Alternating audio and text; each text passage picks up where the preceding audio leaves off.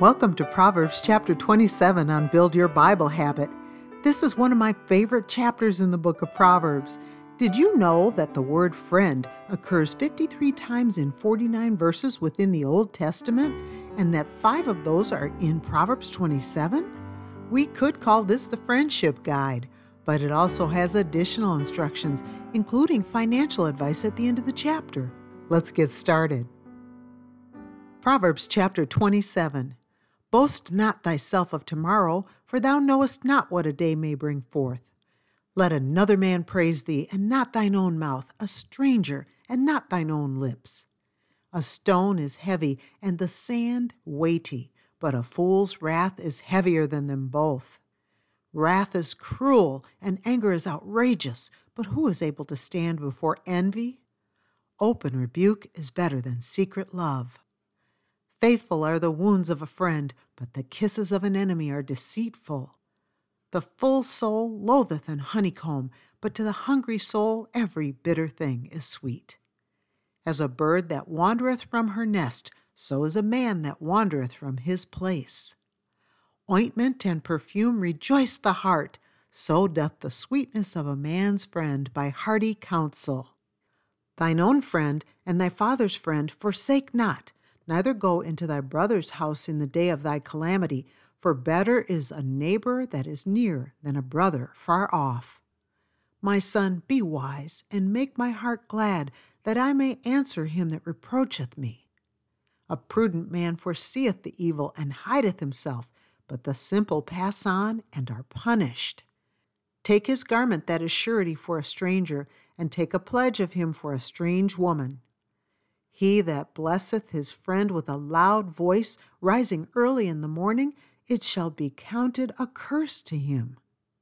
A continual dropping in a very rainy day and a contentious woman are alike. Whosoever hideth her hideth the wind, and the ointment of his right hand, which bewrayeth itself. Iron sharpeneth iron, so a man sharpeneth the countenance of his friend. Whoso keepeth the fig tree shall eat the fruit thereof, so he that waiteth on his master shall be honored. As in water face answereth to face, so the heart of man to man.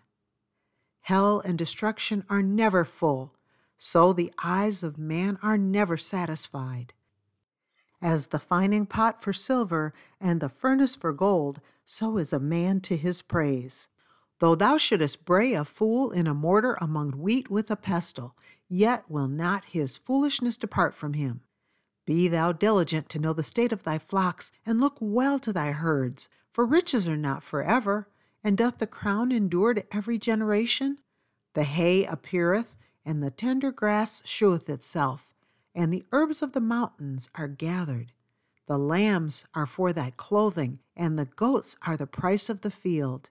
And thou shalt have goat's milk enough for thy food, for the food of thy household, and for the maintenance of thy maidens.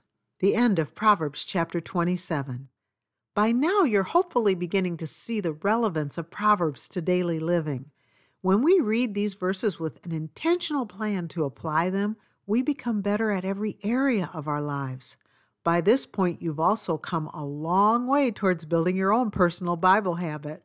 The Bible improves us. Not just our personal relationships, but our relationship with the Lord as well, and makes us better equipped to help others. Proverbs 27:17 is our closing verse for the day, and it reveals a key reminder about friendship. It says this, "Iron sharpeneth iron, so a man sharpeneth the countenance of his friend." You've been listening to Keep the Heart with Francie Taylor. Subscribe to this podcast and be sure to follow Keep the Heart on Instagram. For more from Francie, visit keeptheheart.com for devotionals, books, Bible studies, and more. Visit keeptheheart.com today. Thank you for listening.